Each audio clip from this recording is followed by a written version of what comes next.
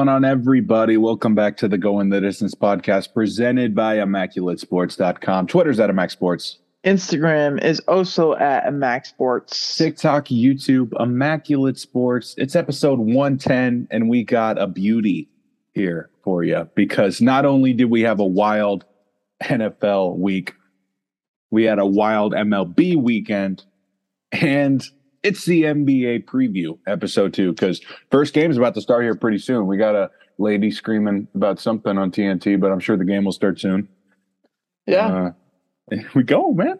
Exactly. It's 4:27 p.m. here on October 18th of 2022.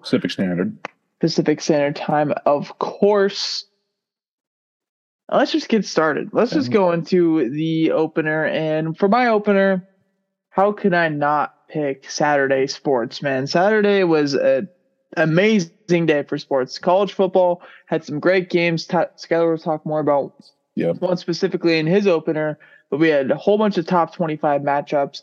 And then the MLB playoffs, man. I think I watched 12, 13 hours of baseball on Saturday, which is crazy. And it's not just any baseball. It's very meaningful. We got to see 3 teams advance to the championship series in the morning game. We saw the Phillies beat the Braves. In the second game, we saw Houston beat Seattle in that 18-inning marathon game where Jeremy Pena hit that go-ahead home run in the 18th inning. After that, we had the Guardians and the Yankee game, and that was the game when Oscar Gonzalez got that walk-off base hit. And then we got the nightcap with the Padres taking down the Dodgers. We'll talk all about those series and those teams more specifically later on in the show. But Saturday sports, man, how could you not love that? I agree. I have a specific moment from Saturday sports. That's my pick. It was Tennessee's 52-49 win over Alabama. This one was amazing. We weren't sure if Bryce Young was going to play or not, but it didn't matter because Hendon Hooker, Tennessee quarterback, stole the show. And over 400 total yards, 5 touchdowns, and they got the game-winning field goal at the end and did it. So now Tennessee's third in the AP poll. Interesting to see where they'll be when the committee poll comes out. But it's awesome whenever Bama goes down, man. Yeah, that was a crazy game. I was flipping back and forth with that in the 18-inning game. And caught the end of Tennessee's game, and I saw their goalpost going into the river that's right next to the field or something like that. Let's go ahead and get to the Immaculate Sports Player of the Week now. We had 2 polls again this week with MLB playoffs being in full swing and the NFL having a normal work week with all of their games going on. We'll start off with the MLB one, though. Our 4 contestants were Bryce Harper, Yordan Alvarez, Jake Cronenworth, and Harrison Bader. All those guys had amazing weeks. Coming in last place was a tie between Yordan Alvarez, who went 4 for 15 with 2 homers and 7 RBIs, including that crazy walk-off home run in Game 1 of that ALDS series versus the Mariners. And then Harrison Bader, 18.2% as well, 4 for 14, 3 homers, and 4 RBIs in that series win for the Yankees against the Guardians. Second place was Jake Cronenworth, who went 7 for 16 with a homer and 5 RBIs. One of those hits being that not game winning, but go ahead base hit in the 7th inning of Game 4 in that ALDS series against the Dodgers. But how could it not be Bryce Harper at number 1, Skylar? 8 for 16 in that series against the Braves, 2 homers, 5 RBIs. He looked like the $300 million man that the Phillies brought in a couple years ago. We'll talk more about all those guys once we get to the baseball part of our show. But that is the Immaculate Sports Player of the Week for baseball. On to football now. The 4 guys that we had were Matt Ryan, Stephon Diggs, Jamar Chase, and Skylar's very own Quinnen Williams. We had a tie for last place here as well. And that's Matt Ryan and Jamar Chase, who each got 21.1% of the votes. Matt Ryan went 42 for 58 with 389 yards and 3 touchdowns in their thrilling victory over the Jags this weekend. And then Jamar Chase had 7 catches, 132 yards, and 2 touchdowns in his return to the Bayou when they played the New Orleans Saints this week and the Cincinnati Bengals did. Second place is Skylar's Quinnen Williams, who had 5 tackles, 2 sacks, 1 forced fumble, and a block kick in the Jets' big win over the Packers in Lambeau. But number one was Stephon Diggs, who went crazy against the Chiefs on Sunday with 10 catches, 148 yards, and a touchdown. So Stephon Diggs and Bryce Harper are your Market Sports Players of the Week. Tell me about the Jets, though, Skyler. What do you got in the team report? Yeah, the Jets take down the Packers in Lambeau, 27-10. The big hero of the day was Quentin Williams. Kyle already talked about him, so we'll move on to the rest of the defense. Sauce Gardner looked like, if Quentin Williams is 1A, Sauce is 1B. Man, Rodgers went after him early and had 3 early deflections, and Rodgers like, nope, he's him. I'm not going after him anymore. But the entire D line is looking so good right now. It's great to see. Even guys like LaMarcus Joyner, who we are ready to write off, are playing excellent coverage right now. And we'll go back to the offense. Zach Wilson didn't really have to do much. If you didn't watch this game and you saw he only had 110 yards, you'd be like, oh, this guy sucks. Well, it was dumping rain, and they couldn't stop the run. Breece Hall, man, 20 carries, 116 yards, and a touchdown. Michael Carter, 40 yards on the ground, too, and Berrios with a rushing touchdown. And when Zach Wilson had to take a deep shot, he hit Corey Davis for 40 on a third down when he needed it. And that's all you can ask. We're playing Denver, who's beaten up next week. I don't expect them to win, but this is a game. If you want to make the playoffs, if you're ready to go, you should win. So I'm ready for that one.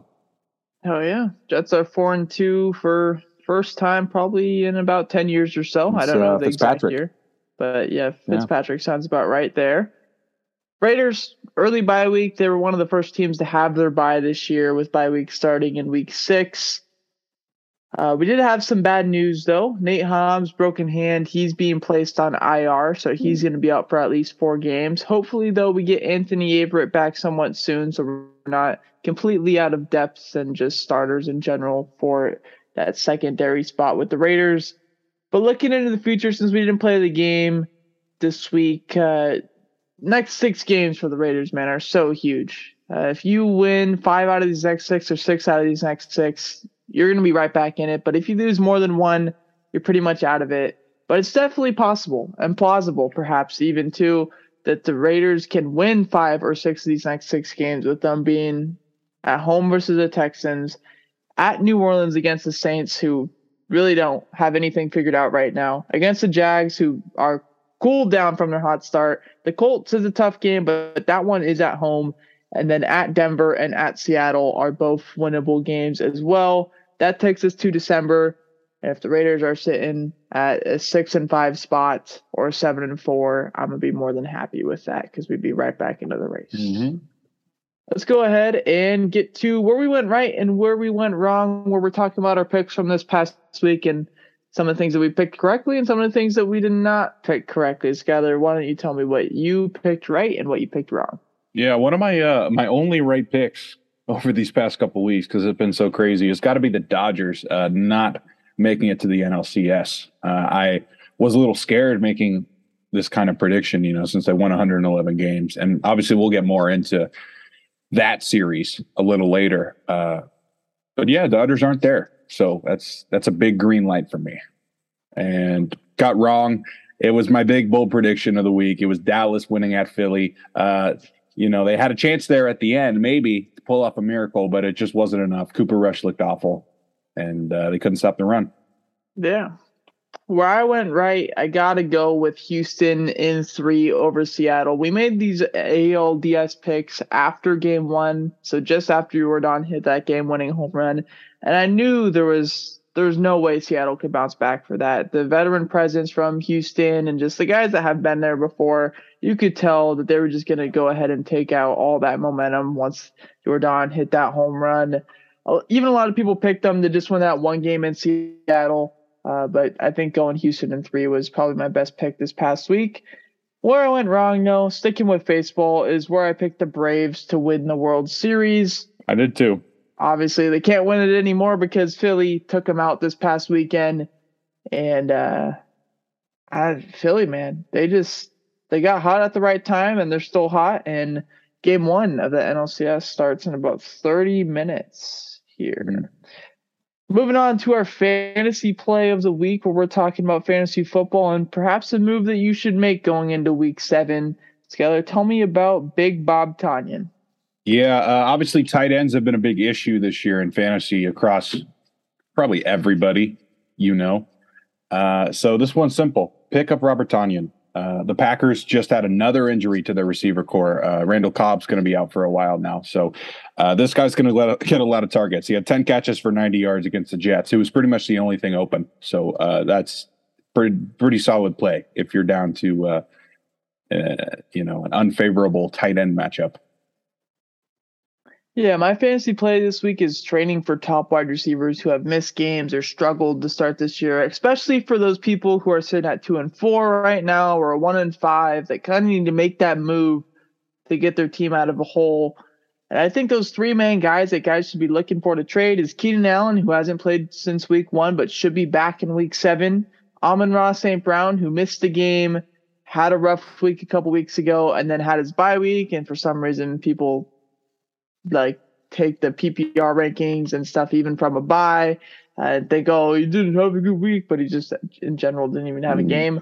And then last guy, Mike Evans, who had that big game a couple weeks ago against the Chiefs. Since then, hasn't really done too much, but still provides a good fantasy value. So I'm saying go ahead and trade for those top wide receivers. Go get them while you can, because those could be some league winners or some guys that get you into the playoffs. All right. It's finally time to get to where's your head at. We're talking about football in this first segment. Then we're going to do baseball. And then we're going to do halftime. And then we're going to do NBA season preview. So stick with us and you'll see as we go along here. The first thing that we got to talk about is two offenses that are struggling so far this year. It's the Tampa Bay Buccaneers and the Green Bay Packers. Still 3-3 for both these teams. Definitely still in it. And maybe not the division for the Packers. The Vikings look really good right now, but the Bucs definitely are in the division. But is it time that we panic with these Tom Brady and Aaron Rodgers-led offenses? Yeah, I think we need to. I'll start with Green Bay here. Rodgers, after the game against the Jets, said they need to keep simplifying things. This should be, the point in the year with a new group that you should start moving on from that. Take your deep shots, try to gain some trust. Like I said earlier, Randall Cobb is out now, and Aaron Jones, who's supposed to be that guy in the offense, had to come out after 4 snaps because he was tired. That's a big red flag. We'll move on to Tampa Bay now. I have no idea what's up with them. Maybe it's time for Brady to retire. I'm still not going to count him out because they've had a lot of injuries and other BS this year, and it's not fair to do that, but they're just not as good as their past years. Yeah. Starting with the Packers for me, I am going to start to press the panic button. They're only scoring 17.8 points per game so far this season. That ranks 24th in the NFL.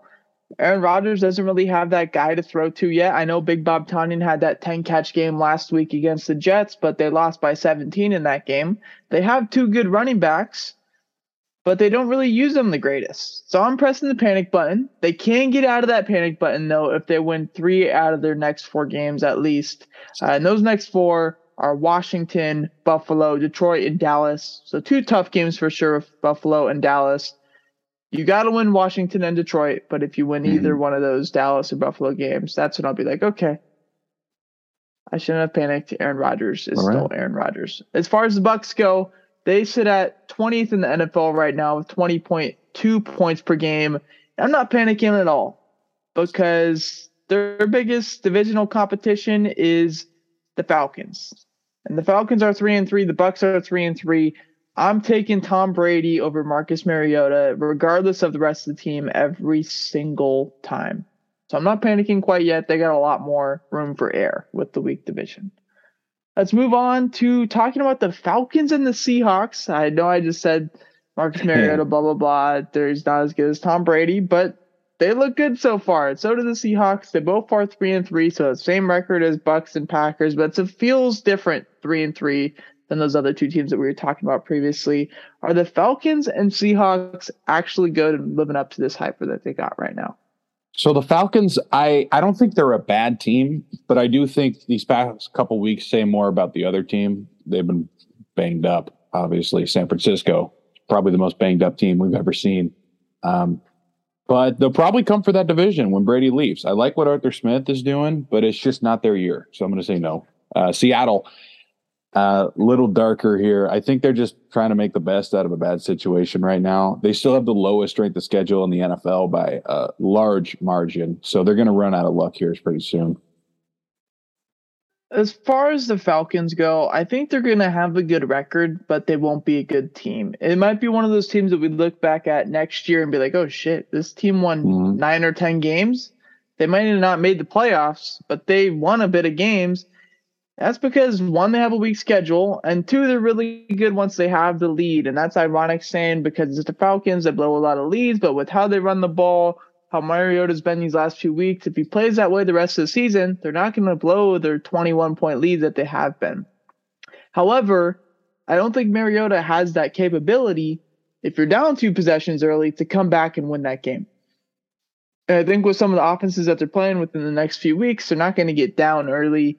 They're going to at least play 1 possession ball for the majority of the game, and then from there, the run game will kill them in the fourth quarter because the other guys are going to be tired. The Seahawks. I feel like the Seahawks can beat nearly anybody in the NFL right now, but they can also lose to nearly anybody in the NFL right now just because of how volatile Geno is. I know he's been great, but I still don't want to be like, oh, yeah, I'm putting my franchise into his hands at all times. And I don't think they're going to make the playoffs because the Rams, I think, at the end of the day are going to be the team that they're going to have to beat out. And I think the Rams are more likely to figure things out for themselves rather than the Seahawks keep up a 500 record for the rest of the year. So I'm going to say no for both these teams, unfortunately. But good starts and something fun to watch for all those fans. Another hot start for Bailey Zappe. We got to talk about him. He's 2-0 in his first 2 starts as an NFL quarterback, with the win over the Browns last weekend. Are the Pats better off with Zappe than they are with Mac Jones? I don't think they're necessarily better off with Zappe, but we can't ignore how good he's been. He's good at football. There's a difference. There's backups who are not good at football. This guy can play football. Mac will be the starter when he's ready. We know that. But Zappe's not going to make a lot of mistakes if he has to play. My comparison for him coming out of college was Josh McCown. I think that's exactly what he's going to be. He's going to be able to get the job done when needed, but I'm not sure how much further he could take it. So Mac Jones is the guy, but you can't forget about it, you know? Yeah. I mean, Zappe in week 6 in that game against Cleveland in their blowout win, he was 24 for 34, 309 yards and 2 touchdowns. In your second game, for a rookie quarterback that was taken in the 7th round or something. I'm not sure the exact pick, but he was taken in those later rounds. 4 through 7, yeah. And I don't want to be like that guy that says, oh, yeah, Patriots, late quarterbacks, blah, blah, blah, Tom Brady, all that stuff. But if Mac Jones is out a couple more weeks, and right now the Patriots don't have to rush him back. I'll tell you that. But if they see these next couple weeks and Bailey Zappe's winning them games and he's winning them by a lot, he's not turning the ball over, I'm going to go ahead and say it. Bailey Zappe will be the starting QB for the Patriots by the end of the season. If he doesn't win these next couple games, he looks sloppy, then obviously not, and they just go back to Mac, and we have that whole like Mike White type situation last year. We're like, oh, this guy's amazing. Yeah, then all of a sudden when he plays a good defense, he throws 3 picks. Yeah, exactly. So we'll see how it ends up going. But if Bailey Zappe wins these next 2 games while Mac Jones is still out, I'm looking at Bill Belichick, and I'm thinking that he's saying that Bailey Zappe is going to be a starting QB. Let's talk about the Jets, man. Skyler talked about him, of course, in his team report, as he does every single week. But do the Jets finally have what it takes to end their playoff drought? I'm not sure if it's the longest in the NFL, but it's one of the longest now at this point. Do you think your Jets can do it? And do you think will your Jets do it? Not just can they? I think, yes, they can. I talked about that a little bit with the Denver game. These are the games you need to win coming up. Denver, New England, if you want to make the playoffs. But right now I'm going to say no, because I think they're a year away. It's still the youngest team in the NFL. But there's something I want you to think about, Kyle. Other than Buffalo, maybe the Chargers, even though I'm not really sold on them. Look at the teams that have been really good this year. Philly, the Giants, Dallas, Baltimore, Minnesota, specifically the past couple weeks. Other than Buffalo. Oh. They all play really good defense and run the ball primarily. This year, the offensive yardage has been the lowest in like 12 years. I saw someone on NFL Network that tweeted it. Maybe it has something to do with the quarterbacks doing too much. Maybe there's a lack of offensive line. But if this is the future of football, other than the occasional superstar quarterback, then I think the Jets are set up for a very bright future. So let me say, I think defense and running the ball can really win you games in the regular season. Yeah. Once you get to the playoffs, you have to have that quarterback that can win you a ball game in a late 2-minute drive when you're down by 4 to 7 points and you have a minute 30 with a timeout or two to go score. If you have a quarterback that can win you games in that situation, then you have the ability to win a Super Bowl. That's something that we just have zero clue about with the Jets right now. Has Zappe had a situation where he's had to do that? Not this year. I know this year he hasn't, but did he even have that spot last year where he was, even last year's weird because he didn't have the supporting cast at all. I think he did it against Tampa, but then Brady got a field goal with like 30 seconds left. And that was it. What you're saying though, it would be nice to know if he can do it, but he hasn't had to yet. Yeah. So my point, how I feel about Philly. Sorry, go ahead. Yeah, that's fair. My point is that the defense is going to win you some games this year. The run game is going to win you some games this year. But I have 6 games circled that will tell if Zappe is that guy that can win them games late into the Super Bowl, or not to the Super Bowl this year specifically, but in the future years, and see if Zappe will actually be that guy. I have the 2 games against New England because regardless of how good a New England team is, the divisional game. Bill Belichick's always been good against the Jets. I have the 2 Buffalo games circled. I don't necessarily need to think that you need to win those games, but if you win one, a confidence boost like that is something that's definitely going to be big within the locker room. And I have Minnesota and Miami as well. And I know Skyler has this thing with Miami being bad right now against the Jets. But a Tua team might be a little bit different than a Teddy Bridgewater or Skylar Thompson team. So it's at least going to be close. It's at least going to be that one possession game that you're going to have to go ahead and win by somebody else rather than your defense in the run game. And if they can win those games, or not all of them, but just some of them, I think Zappe will be that guy.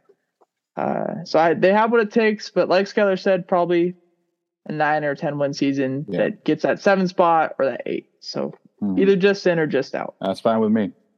Let's go ahead and move on to baseball now with our AL and NLCS predictions. The NLCS slated to start here in just about over 20 minutes. And we'll start with that one, Skyler. The Padres and the Philadelphia Phillies. Who's going to win the series and in how many games?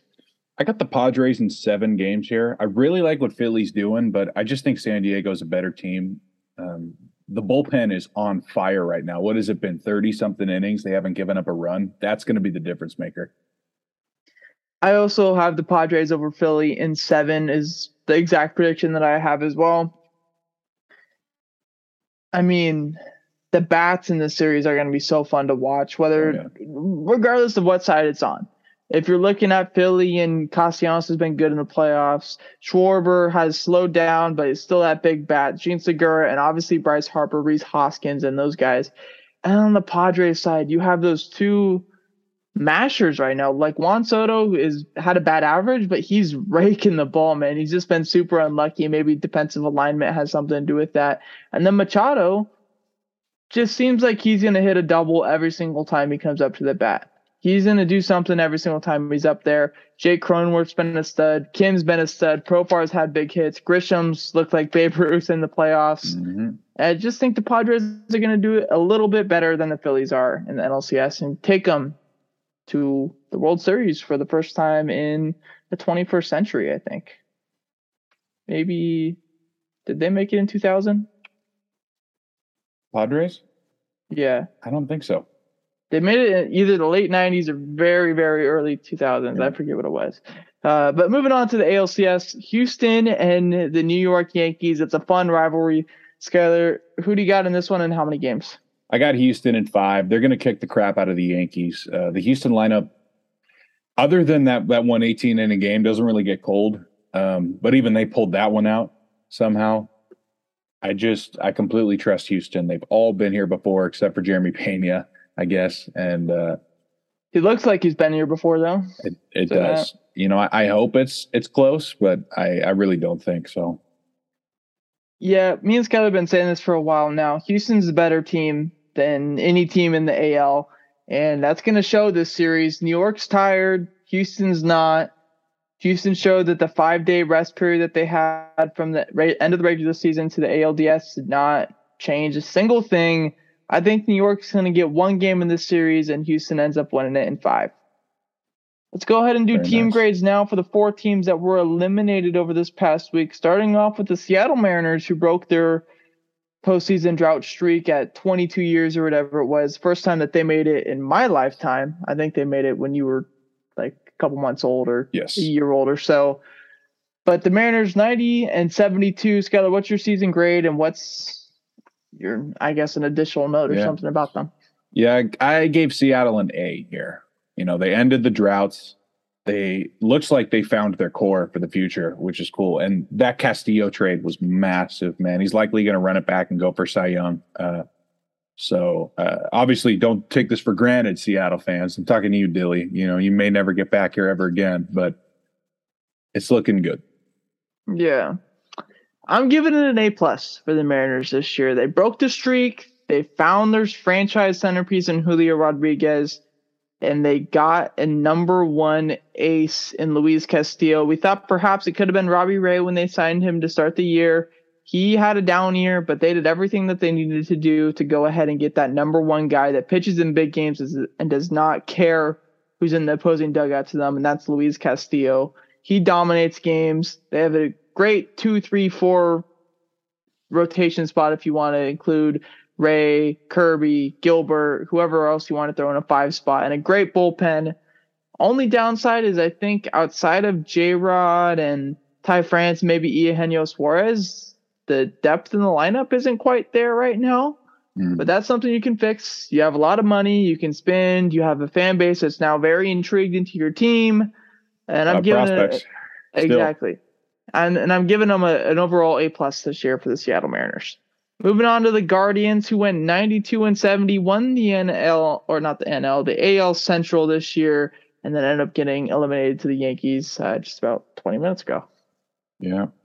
They're also going to get an A for me. It was a wide open division. They took it, but they got screwed by the weather. Man, it sucks, but they should be in Houston. No big free agents to extend, so they're going to run it back too, and I'm proud of them. Yeah. I'm not a Guardians fan, but good for them, man. That's an A season. Yeah, playoffs like this is what kind of made us Guardians fans temporarily. Everybody has like their postseason team that they like to watch in each series, and at least in that series against the Yankees, it was definitely the Guardians for me. I'm giving them an A+ this year because they found everything that they needed to find this year.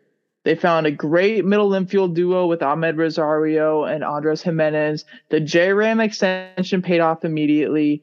They have some outfield spots that they could fill up. Miles Straw hasn't really turned out the greatest. Steven Kwan, I mean, that dude's going to be like a top-of-the-order guy for 10 to 15 years if they want to keep him around for that long. Oscar Gonzalez broke out in the playoffs and now has that clutch player resume named to him now. On the back of his baseball card. Exactly. The pitching rotations, Shane Bieber, Tristan McKenzie looks like a great top 2. And then their farm system is just so deep. Daniel Espino, Gavin Williams. They have a whole bunch of different hitters in their farm system, like Chase DeLauder, who they just drafted. Valera. Will Brennan was good. They got a lot of stuff going on, and they're the youngest team in baseball, and they made the playoffs. So that's pretty crazy. Moving on to the Braves, 101 and 61 for the NL East Division champs. What do you give them?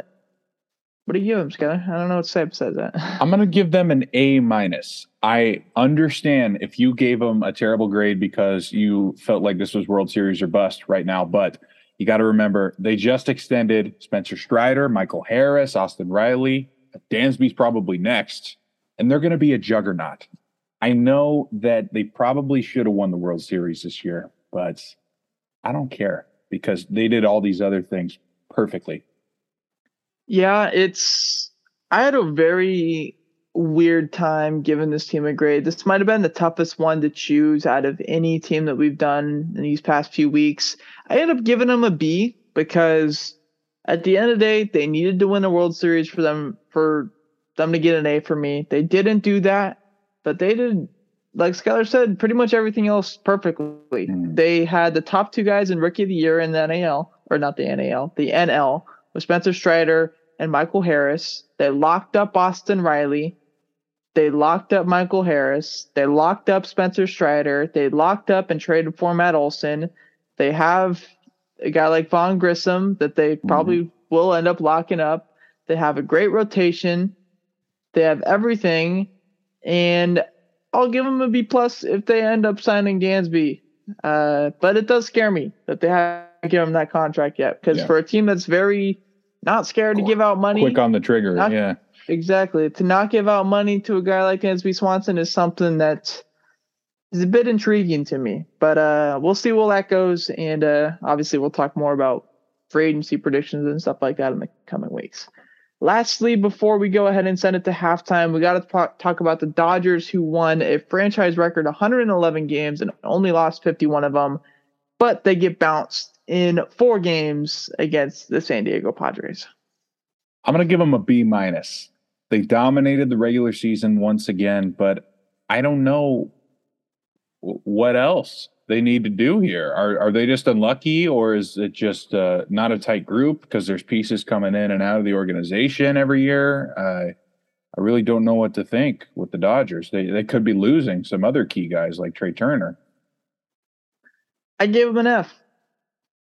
I think it's I only had 2 words here on like a note about them. I just said that you lost. You know, with a roster like this, you can't do anything but win the World Series.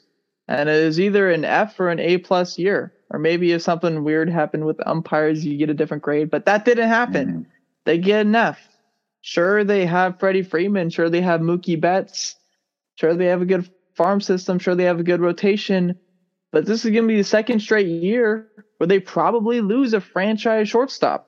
They lost Corey Seager last year. He had a somewhat down year in Texas, but he's still amazing. They're probably going to lose Trey Turner this year, and he's downright amazing.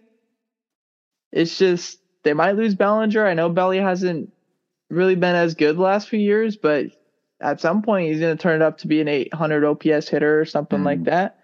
Like I don't see anything good with this right now. You know, you get an F. That's all I got. Let's go ahead and send it to halftime. All right. Welcome to halftime. We're going to start it off with NFL injuries, of course. And there's even more of them. We'll start it off with the hero of Monday Night Football, Dustin Hopkins, was dealing with a hamstring strain, and he played anyways, but now he's going to be out 2 to 4 weeks. Also from that game, though, Russell Wilson considered day-to-day trying to push through to play against the Jets next week. It's shocking to me. Kyle reminded me that injury was from when he played against the Raiders, and now it's all of a sudden acting up again. Maybe Denver just wants to get a new quarterback in there, huh? Yeah, I don't know about that. They got a couple more years, plus a couple more years of contract with Russell Wilson. Yeah, that's very interesting. Saints rookie receiver Chris Olave says he cleared concussion protocol. He's playing Thursday night against the Cardinals. Good for him. The Bucs lose another defensive back. Sorry, were you going to say something? Nope. Oh, my bad. Logan Ryan, Bucs DB, going on IR. Foot surgery. Not going to miss the entire year, though. If you all, I guess another Monday Night Football, they misordered it on Bleacher Report. Aaron Patrick, the linebacker, I don't know if you saw this play. He was going out of bounds on a punt, and he got taken out by a personnel member. He ended up taking out himself and tore his ACL. That's the 5th Bronco ACL tear this year. It's crazy, man. Yeah. Some more stuff here about Russell Wilson. Sorry. Hufanga, 49er safety, in concussion protocol, still up in the air.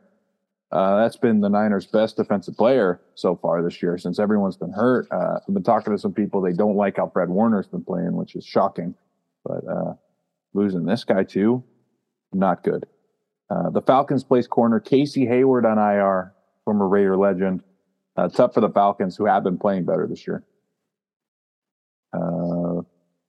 Tua expected to play Sunday Night Football against the Steelers. Like Kyle was saying, we'll get a better understanding of what the Dolphins actually are once Tua's back in. And the Rams are going to lose their starting left tackle, Joe Noteboom, with an Achilles tear. Those are pretty much all the notables for me this week, other than, I guess Dak Prescott. Looks like he's coming back against the Lions next week. So that would be interesting. And also D-Hop, back from suspension. Hollywood Brown, doubtful. Yeah, Robbie Anderson, man. Yeah, Robbie Anderson there after he threw a fit with Steve Wilkes. I guess it worked, right? He did exactly what he wanted to do. Said something about 6 years in the league and hasn't made the playoffs. I don't know if he's going to make it in in Arizona, but he's got a damn better chance than he did in Carolina, that's for sure. Oh, yeah. Let's talk about some of the college football games from this weekend. Kyle said it was an awesome Saturday, not only for baseball, also football. We talked about Tennessee taking down Bama, but that Utah-USC game was just as good, man. Utah comes back, beats the Trojans 43-42. Cam Rising, Utah quarterback, was a former Lincoln Riley recruit and must have felt good to whoop his defense. Michigan with a big statement win over Penn State at home. Their running backs, Edwards and Corum, both had 160 yards and 2 touchdowns. That's pretty nuts. Ole Miss with Jackson Dart stays undefeated. Big win over Auburn, scoring 48 points. TCU wins in double overtime at home against Oklahoma State. We'll get it more into that one later. It was one of my bets. But TCU stays undefeated. They're first place in the Big 12. And Syracuse also staying undefeated for the first time in forever, 24-9 win over NC State. But it was their backup quarterback. So we'll have to, keep an eye on them. And interesting week. Don't have a Heisman watch this week, but I got something I think is a little better. It's the mock draft 1.0. Let's go. I sent it to Kyle, but he probably doesn't remember all of them. So I remember one pick. It's an important one. We'll go through the top 10 first. Number 1, Carolina Panthers. I have them taking C.J. Stroud, the quarterback from Ohio State. I don't know if he'll be the best quarterback, but right now, that's what I'm hearing. He'll be the top guy. So we'll keep an eye on that. And number 2, with the Raiders, it's Will Anderson Jr., the edge rusher from Alabama, the best player in the class. I'm sure Kyle's hyped about that, but I'm sure he also wants to get back in the playoff race too. Yeah. It's true. Will 3, Anderson will be cool, though. I will say that. Oh, yeah. That's what, before this season happened with the Jets, I was like, you know what? Yeah, maybe if we lose a couple extra games and don't win 6. We win 3 again. Exactly. There's a lot of guys in this class, especially towards the top 10 to 15. They're like, maybe being bad for this year isn't the worst case scenario. It is an absolutely stacked class. We got number 3. The Lions get the quarterback of the future with Bryce Young from Alabama. That's interesting to me. Goff started off great, but they're going to need a guy at some point. Yep. Number 4, I got the Texans taking Miles Murphy, edge rusher from Clemson.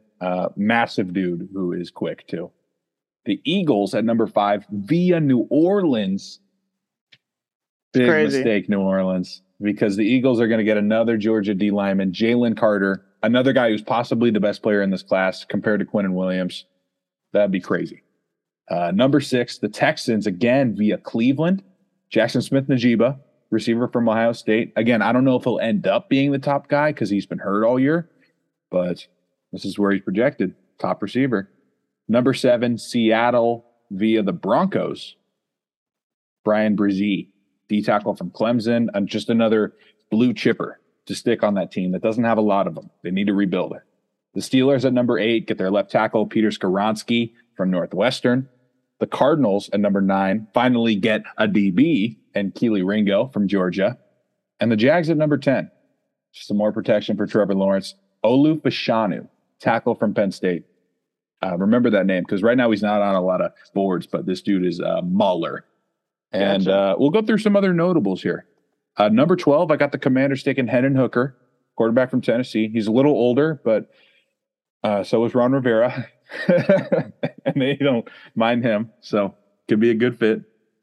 The Falcons, the next pick, actually, taking Bijan Robinson from Texas. I think if Arthur Smith gets his pick at any of these offensive players, he's going to be really high on the list, right?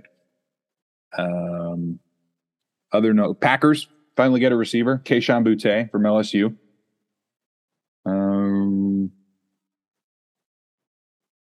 The Jets, I have them taking Antonio Johnson, DB from Texas A&M. He's massive, 6'3", kind of like Sauce, except he's better in zone. So I think we play him at free safety.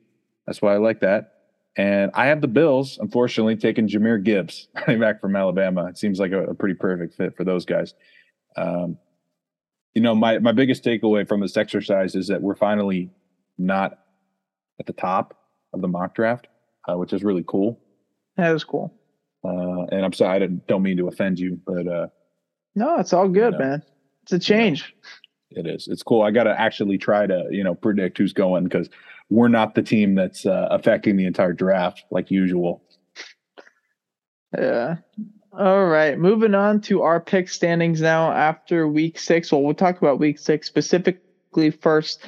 Another rough week for Skylar, and this time is a rough week for Alex as well, as they both tie for last place with 7 out of 14. Brett came in second place with 9 out of 14 picks correct. And I got first this week, 11 out of 14 picks there. So the W goes to me. It's such a weird the second straight week. Next up, full year picks. The standings are right now, first off, Skylar in last, unfortunately, 51 out of 83. Brett in second to last, aka third place, with 55 out of 83 picks correct. Alex comes in second place now with 58 out of 83 picks correct. And then I'm coming in first, overtaking Alex with 60 out of 83 picks correct.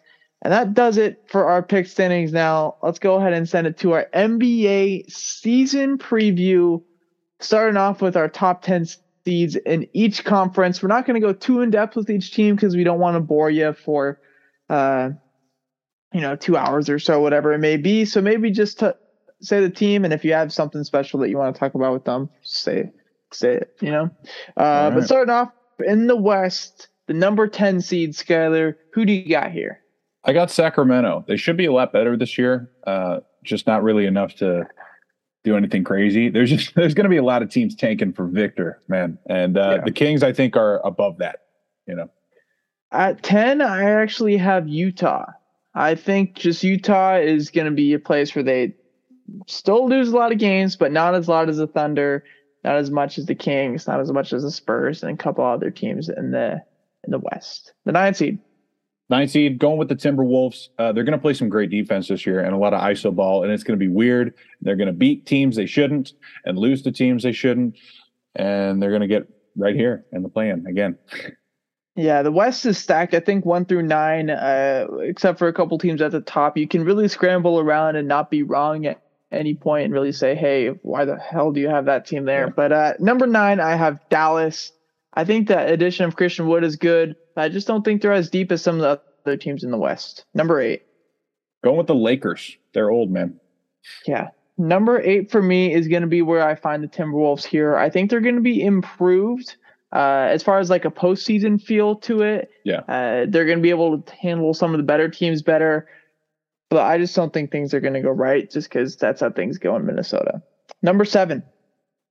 I got the Suns here at 7. Again, there's nothing really wrong with them. It's just a pretty crazy West this year.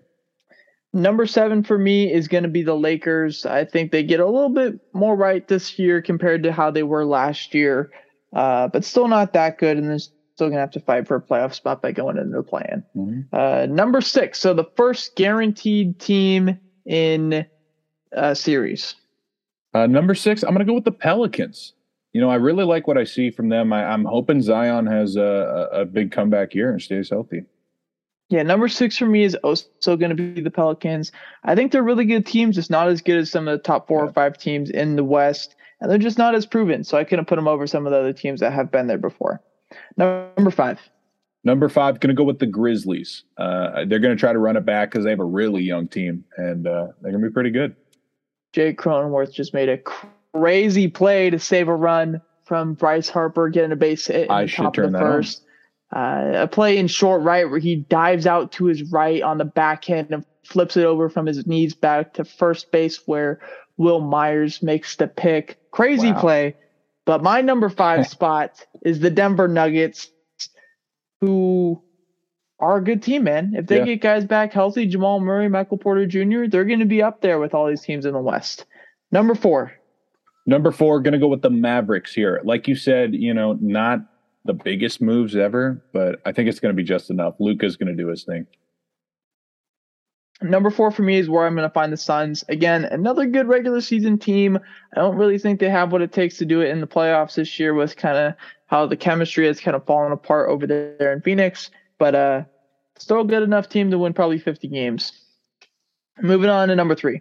Number 3, going with the Nuggets. If this team's healthy, they're going to be so good, and that's why they're 3. I think they're going to get it done finally. Number 3 for me is going to be Memphis. They're a really good squad.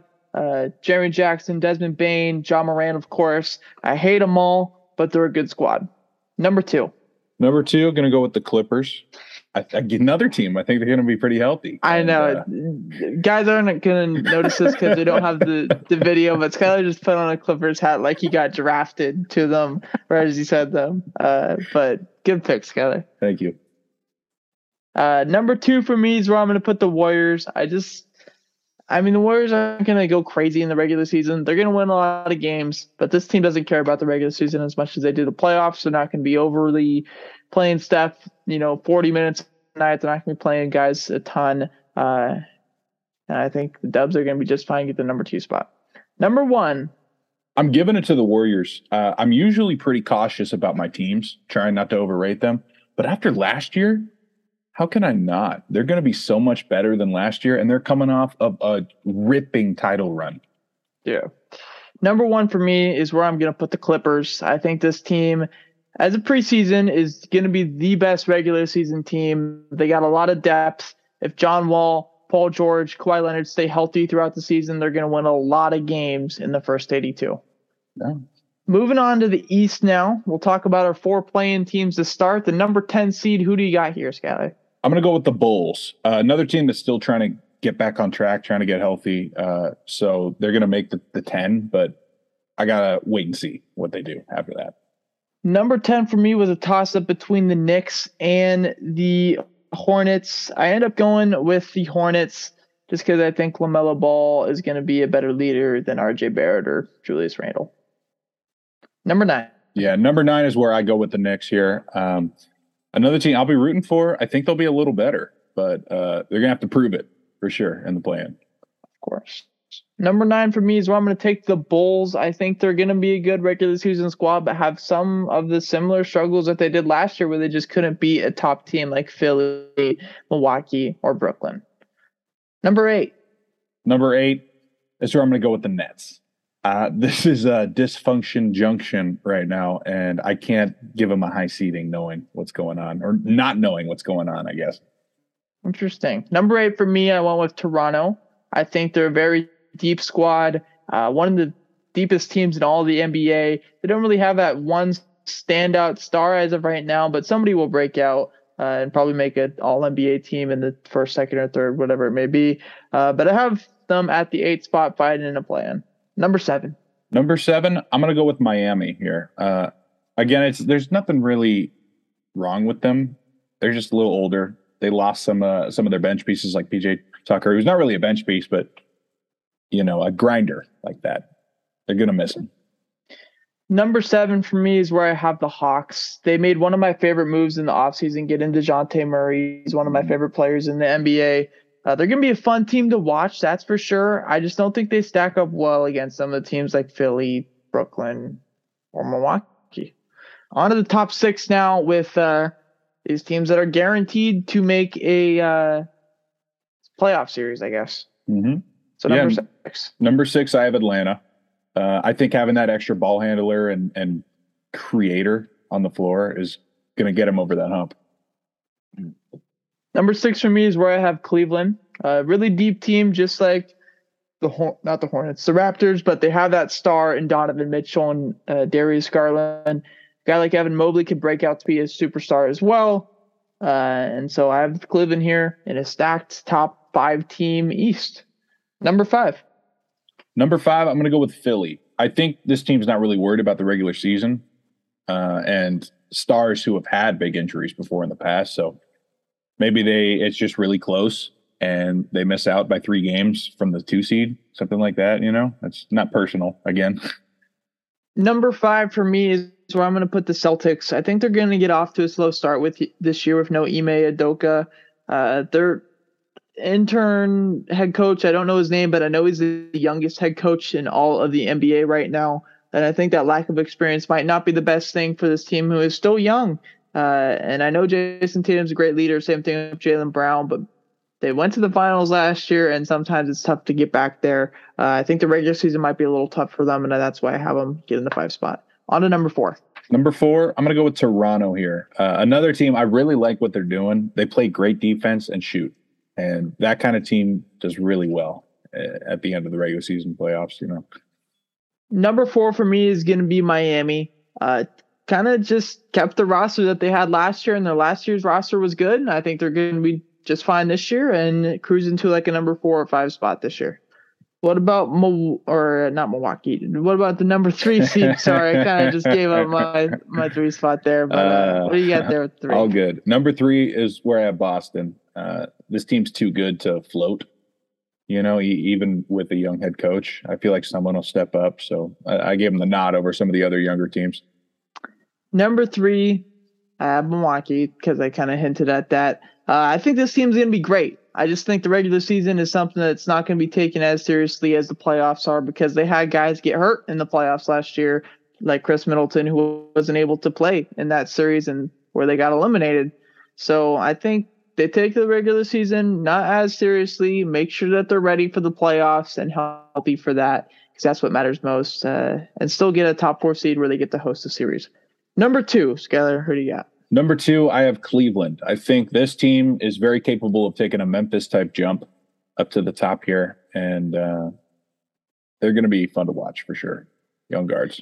Number 2 is where I have the Nets. I think that trio of Ben Simmons, Kyrie, and KD is going to be really, really good once they all get on the court. That exact date where they get all on the court is kind of uncertain because they're all healthy, they're all not healthy, whatever it may be.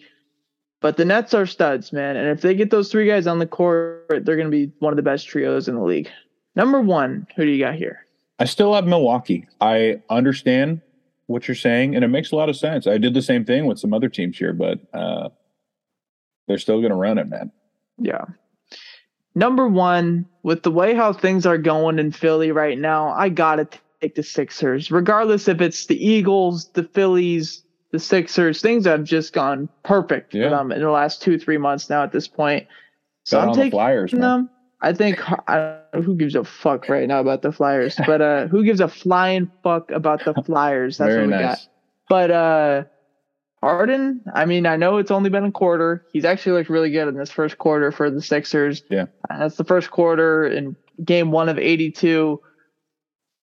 But if he can go back to not 36 points per game, Harden, but just a 24, 25 points per game with that 8 or 9 assists, he's going to have a great center. He's going to have great additional pieces in Tyrese Maxey and Tobias Harris. They added Montrezl Harrell in the offseason as well.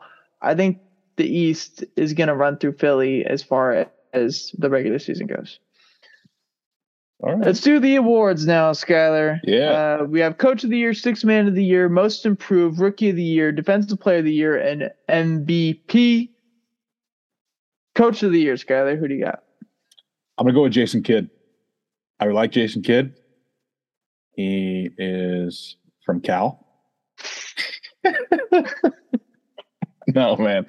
No. Dallas is really good. I think Luka, with or without, it's a perfect system. And you know what I'm trying to say. I get it. You know what I'm trying to say. I'm going with Ty Lue as Coach of the Year. I think if you get the number one seed in the West, that's going to be good enough, especially if it's a somewhat new team like the Clippers. Sixth man of the year. It's got to be Jordan Poole, right? I mean, come on, man. This is the best player by far, available to be selected here, right?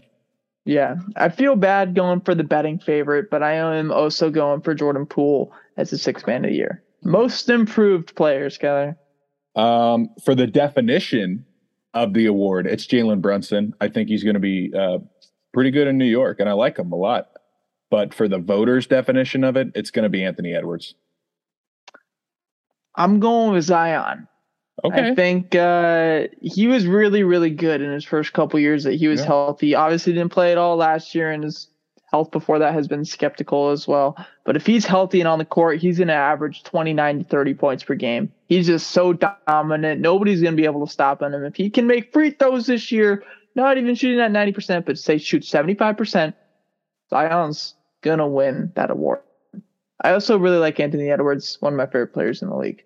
Next up, Rookie of the Year. This one's a weird one because all the rookies are on teams that suck. And there's no Chet this year, unfortunately. And it seems like a lot of the guys outside of the top 2 or 3 picks are a lot of like wing players and stuff like that. So. Yeah. Well, I'm going to go with a wing player. I'm going to go with Benedict Mathurin. I think he's going to get a lot of minutes in Indiana. We saw this last year with Duarte. And this guy's a flyer, man. He's going to have so many highlight plays. It's going to be hard not to vote for him. Yeah, Benedict Mathurin's a really good pick there. He's probably my second choice, but I decided to go with Paulo Banchero because he's the number 1 pick. Yeah. He's going to be the guy in Orlando, I guess, for the time being. And he's a stud, of course. DPOY, who do you got here? I'm going to go with Anthony Davis here because if he's healthy, it seems like a really obvious pick. And maybe this is just me being too hopeful, but I think he's going to be healthy this year. DPOY for me, I hate picking this award, man. It's it feels like it's a very boring award to pick. I decided to go with Giannis, though. I think he is going to be mad this year about how his season ended last year, and I know he's going to rest some games, like I was saying before. But in the games that he's playing, he's going to get 2-3 blocks. He's going to get 2 or 3 steals. That's how I feel about my guy, too. If he's out there, he's going to make plays. Exactly. So I got Giannis. Skyler's got AD. Let's go to the MVP. My MVP is going to be Giannis. I have a little spoiler there. I think something's going to happen with Luka, so he doesn't get it. And I think Giannis gets a nod over Jokic this year. I don't know why, but Giannis, like you said, he's going to be hungry, man. Yeah. Jokic is a very good choice. I think he's going to have to do a bit less this year because Jamal Murray and Michael Porter Jr. being on the court. But I went with Embiid. If they're the number 1 seed in the East, Embiid's going to be the main guy there. So I went with him at the MVP. Let's go ahead and do a finals pick. We're not doing our full NBA playoffs because that would be a really tough and long and tedious thing to do. So your finals pick, who's winning, over who, and in how many games?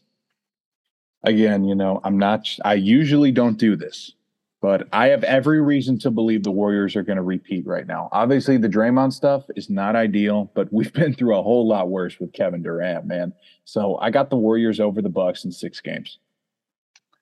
Yeah, I mean, I like the Dubs. I think I picked them last year. I'm picking them again here. Dubs. I thought you were crazy last year, by the way, but you were right on it.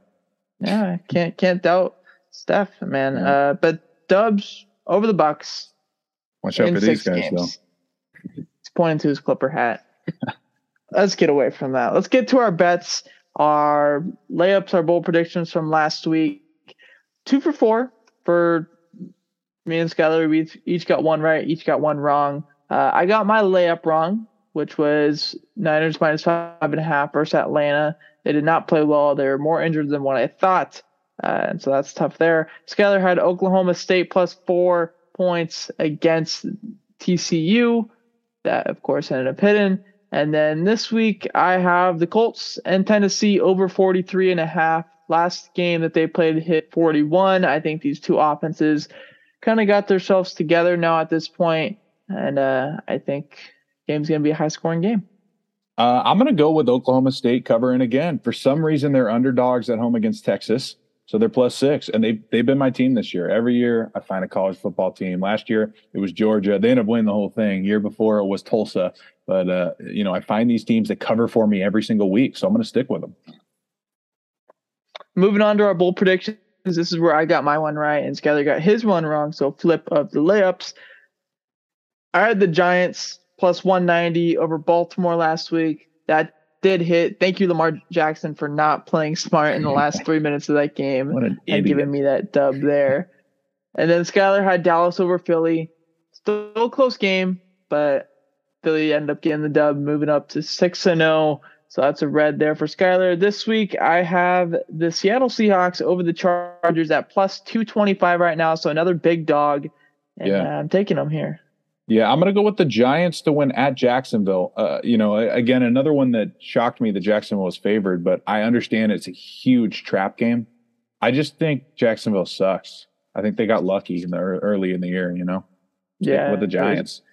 It'll probably be something. That game, the Giants game, is probably something I'll put money on because, why not, right? It's a 5-1 team in Jacksonville who has a shitty fan base as far as like fans turning out and stuff like that. There's going to be a lot of New York fans there, and Jacksonville's looked like shit for a while now at this point. So good picks by me and Skyler, hopefully. But that's going to do it for episode 110. Episode 111, the 111, coming out next week.